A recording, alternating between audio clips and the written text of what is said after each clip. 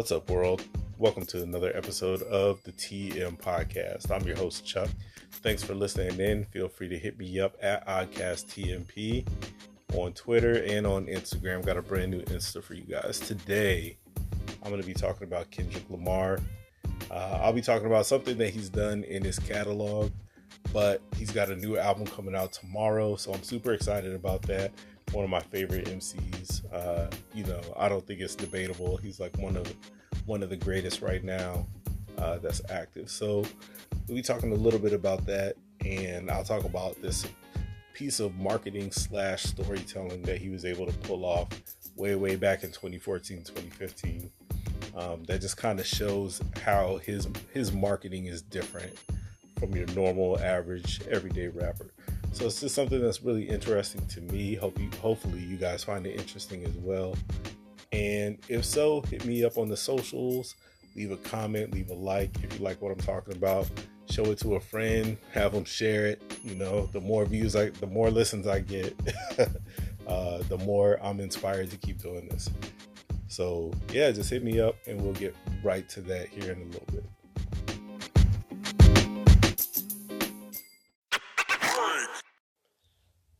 So I first started listening to Kendrick Lamar. I actually heard him on a feature on a song called Power Circle off of Self-Made Volume 2 from MMG, a song with Rick Ross, Meek Mill, one of my favorite underrated rappers, Gunplay, and a verse by Kendrick Lamar. And that's the first time I heard him where I thought, oh, this kid is something special. And I think around that time is the same time that Good Kid, Mad City was either out or it was about to come out. So I went ahead and got it. I checked it out. And I just thought this dude was incredible. Not just in the way that he raps, but in the way that his music tells stories and paints pictures and puts you in situations where it's almost a virtual reality experience. And he's got one of my favorite pieces of storytelling through marketing, and it was in support of his album To Pimp a Butterfly.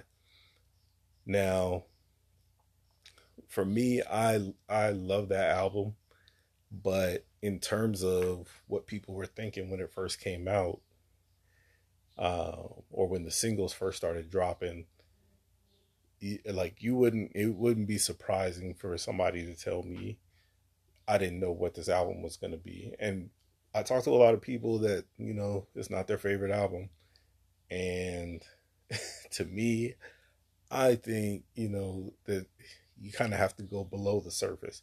I'm not saying this you got to be smart to be a Kendrick fan. No, I don't think that's the case.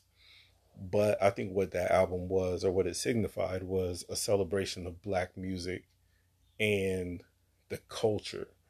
If you listen to Heart Part 5, he talks about the culture.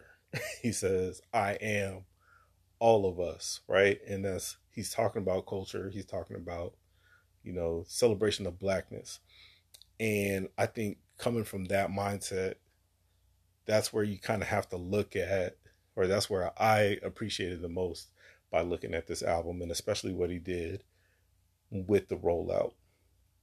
So I'd heard Good Kid, Mad City. I was hyped for a new Kendrick album, but I didn't know what to expect. Now, the hype was on the first album was, this is the new Dr. Dre protege. He's got a spitter over Dr. Dre, influence beats. It's that West Coast music.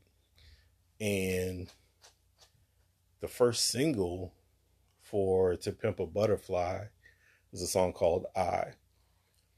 Now, the video dropped way before the album did. The video dropped in September of 2014. The album didn't come out till March.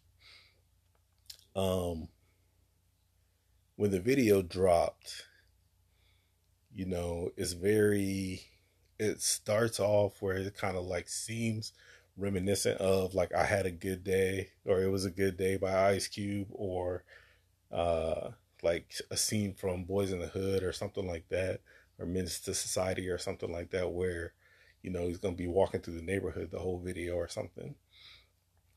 and he starts rapping, and it's over like I hesitate to even call it a beat. It just sounds straight up like the instrumental for That Lady for the Isley Brothers, which complete departure from his first album, which was pretty bass heavy, pretty I mean it was like progressive but also like very West Coast. And this song had a like an instantly cheery beat, based off That Lady from the Isleys, and it just sounded like he just started rapping over the instrumental.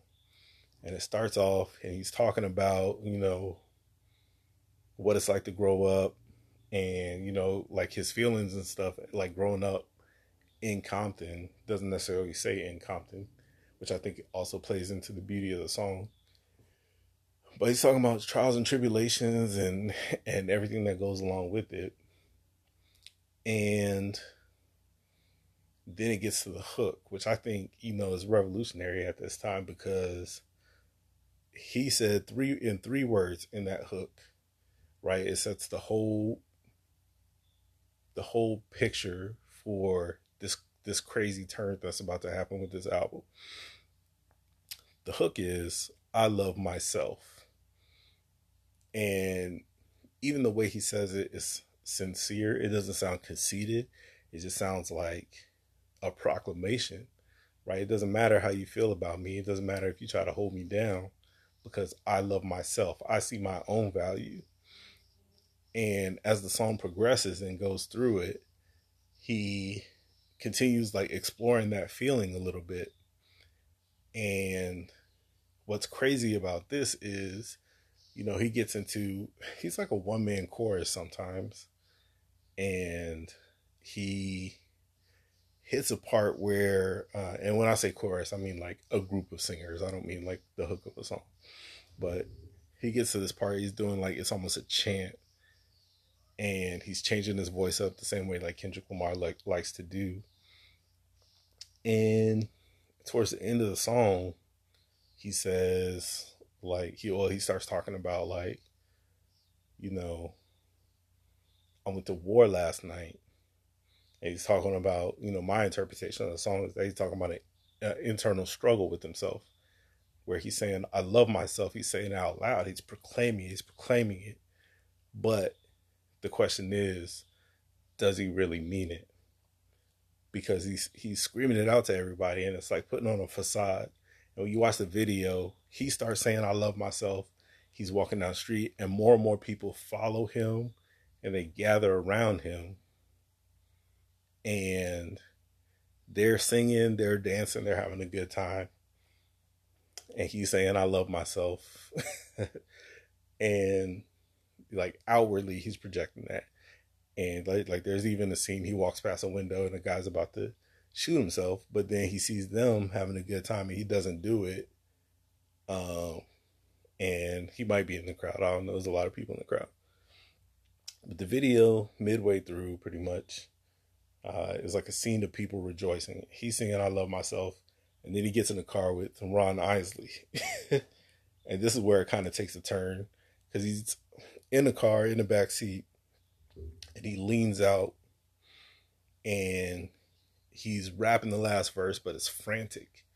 And he's screaming, and he's like halfway out the window. And he just like holds his head out, and he's just hanging out the window for that part of the song. And when you take that, you take the visuals and you take what he's saying, the story that he's telling is, I love myself, but really he's saying that for your benefit, not for his. And why that's such a turn doesn't really get revealed until the album comes out. So now months go by and the album comes out. The album To Pimp a Butterfly that I was promoting, that I was featured on. And it starts off, it starts off with a bang. Wesley's Theory, King Kunta, all these songs are just bangers. And then the story that started in the first single for the album, On track 6, there's a song called You. And one of the connective tissues there is that the name of the song, is in lowercase and you is in lowercase. So you know that he's talking about, this is a companion song to the lead single. And remember, he's saying, I love myself, and bigging himself up the whole time. So then You comes on, and it's a complete downshift for the album. He pumps the brakes. Like, up to this point, the music had been like pretty like bounce heavy. It was pretty much like something you could bounce to. And when he gets to These Walls, it kind of slows it down, makes a little song for the ladies, a little bit. But then You starts off, and it's like a pretty smooth song when it first starts off. But if you listen to what he's saying, it opens with a scream. And he says, loving you is complicated. And he just says that over and over. That's like the theme of the song. Loving you is complicated. Loving you is complicated. Loving you is complicated. But really what he's saying is loving myself is complicated. And you'll pick that up because, like I said, the previous song sounded like it was for the ladies. And this is like a mini turn in here where you might be thinking he's talking about a significant other. Then you pick up like, oh, he's talking about himself. And he starts off, he says, I place blame on you still, place shame on you still. And then you start to realize like he's not talking about somebody else. He's talking about himself. And the song You as a companion to I is completely like almost the opposite. Like he's holding himself accountable for every single thing terrible that he's done. And he says, I could love myself, but I know what I've done. I know who I am. I know the things that like my true feelings. No matter what I say, like I'll say I love myself to other people, but really what I'm feeling is this guilt, this depression, the sense of not being enough, the sense of being a failure. No matter how much people, congratulate him, he still feels like it's not enough because, yeah, the music is there, the success is there. However, on the back end of that, he's still a real person with relationships. And he kind of breaks down those relationships and talks about how since he became famous, he started putting the people that he grew up with, the people he came up with, to the side for his fame. And, the beat switches, it's got a pretty crazy beat switch. And then he like really goes in on himself. And I mean, it's pretty wild because he's talking about, he gets all the way to the point of, I want y'all to listen to the song, but he gets all the way to the point of, him finding out one of his homies got shot, and he puts it on the back burner because he's on tour. So instead, and this is like one of his close, he kind of says this is his brother in the song, but I don't think it's his real brother. And he says like he should have been there, but he was on tour and he thought like it was going to be fine. He thought he was going to pull through. And by this time, like when he gets to the song, like he's saying like he should have killed himself a long time ago. And remember how he got here, right? He says, I love myself. And then he comes back and turns and says, loving you is complicated. And then he breaks down why, even if he loved himself, is he deserving of his own love? And I think that's the story of You as a companion to I. But there's still one more twist in this story. So now you have I and you have You. You have two halves of the story. But, and I'm not good at math, there's a third half. You had the single version of I that came out, and it went through the whole song. He's telling a story about, how he feels. And he kind of cracks the veneer a little bit, but doesn't really go into it until you get to the album and you hear you. And then you kind of hear what's underneath the I love myself, why he has to tell himself I love myself and why he's saying it so loud. And you question who he's saying it for. And then you got you go to you. But remember, I is a single on the album, which means that there's another version of it. It's not the single version. So the album version is very different from the single version. The single brings you into the album, so you listen to it. Then he kind of turns the single on its ear. And then when you get the album version of the song it starts off pretty much the same, except for now it sounds like it's a live version, like he's rapping in front of people at a concert, kind of matching the visuals of the video. So you might, in your head, you might be thinking, oh, this is connected because he's rapping this song to the people that are in the crowd in the video, but he's doing it this way because it's live. And that might be what's on your mind when you first start listening to it. And then about midway after the second verse, there's a sound of a fight breaking out, and you hear gunshots in the song, and that causes him to stop the record. And now this is where the beautiful part of this is, because it's a twist, right? Like I told you earlier, To Pimp a Butterfly is a celebration of Black music and Black culture. And this is the payoff for that. Because Kendrick Lamar is doing the live show and he stops the live show to address the violence in the crowd.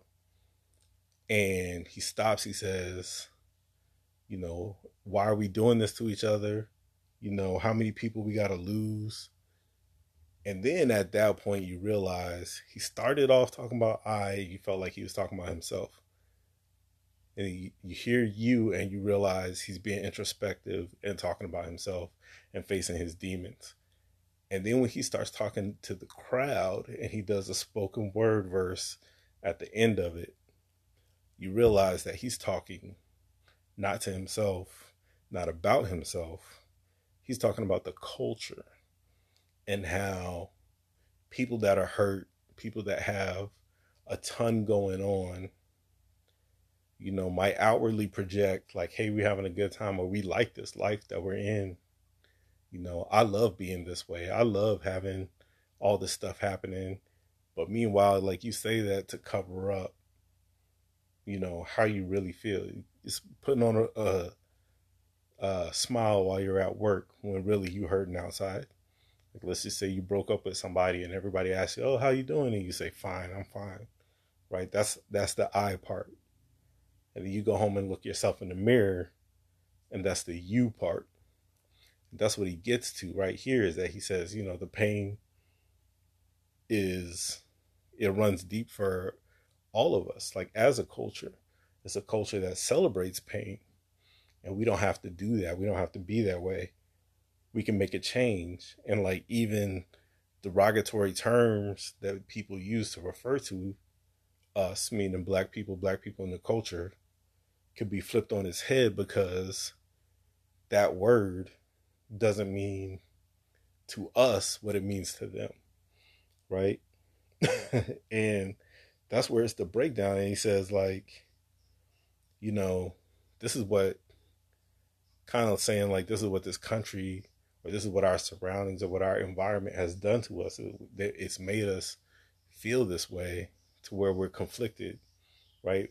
We can't really have emotions. We can't really loudly proclaim I love myself, because we're facing so much pain on the inside. And at the end of it, the last verse of it is just a poem, it's no music. And he breaks down like the history of, black people in Africa, and like what happened when they were brought to America, and how, like, different psychological ways were used to manipulate people so that they didn't feel like they could improve or they could get better. And at the end of it, he like basically breaks down and says, I'm one of the realest ones, but he's talking about everybody because he said like inside, you're really royalty.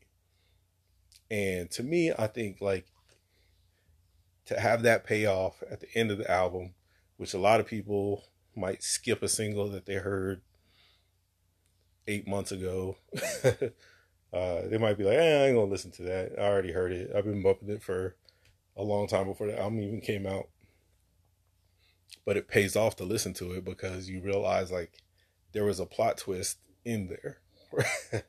And to me, I think like that's the difference between an artist like Kendrick Lamar and like somebody that just makes music and makes a bunch of good songs and puts them on an album or whatever, but the album doesn't tell a story. I really, really appreciate concept albums, albums that tell a story, when you have different connective tissues within songs that aren't readily apparent. I really appreciate that because that shows like, there was some manipulation, there was some planning in that. It's like a mastermind move. And Kendrick's done this a bunch of times.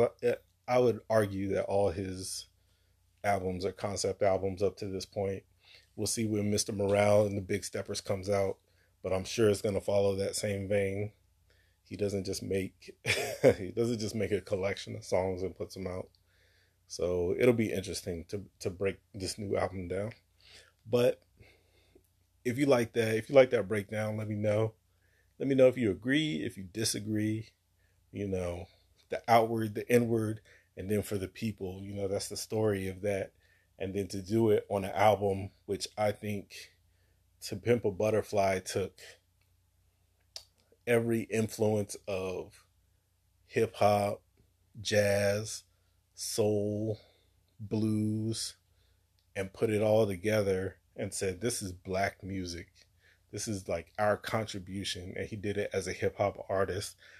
To me, I think everything about that album is very powerful. Whether or not you like the music or whether or not you like the lyrics, just what it is in and of itself, I think is it's like a touchstone to black culture. If if you had somebody that never listened to any like Gil Scott Heron or Isley Brothers or George Clinton or any of that stuff, like the foundational black music from the 60s and 70s, all the way up through the 80s and 90s with the like original West Coast rap. I would say, check this album out because it's kind of like a journey through that. But anyways, that 3-song, 2.5, whatever you're going to call it, song turn from the single to the album release, I thought was just so genius. And I just wanted to put that together and put it out there. So maybe like the next time you listen to Pimp a Butterfly, you can listen to it and appreciate at least what like my perspective on it. And maybe if that wasn't what you were thinking, then you can like gain some perspective on it. I'd love to know what you think. Hit me up on Twitter at OddcastTNP, or hit me up on my new Insta at OddcastTNP as well. Leave a like, leave a follow, share it around, tell your friends. But yeah, I appreciate you guys listening to me ramble on about 3 songs. So we'll all be listening to Mr. Morale and the Big Steppers tomorrow. I'm going to take it to the gym, probably be listening to it at work. So, we can all share that experience together. But until then, we out.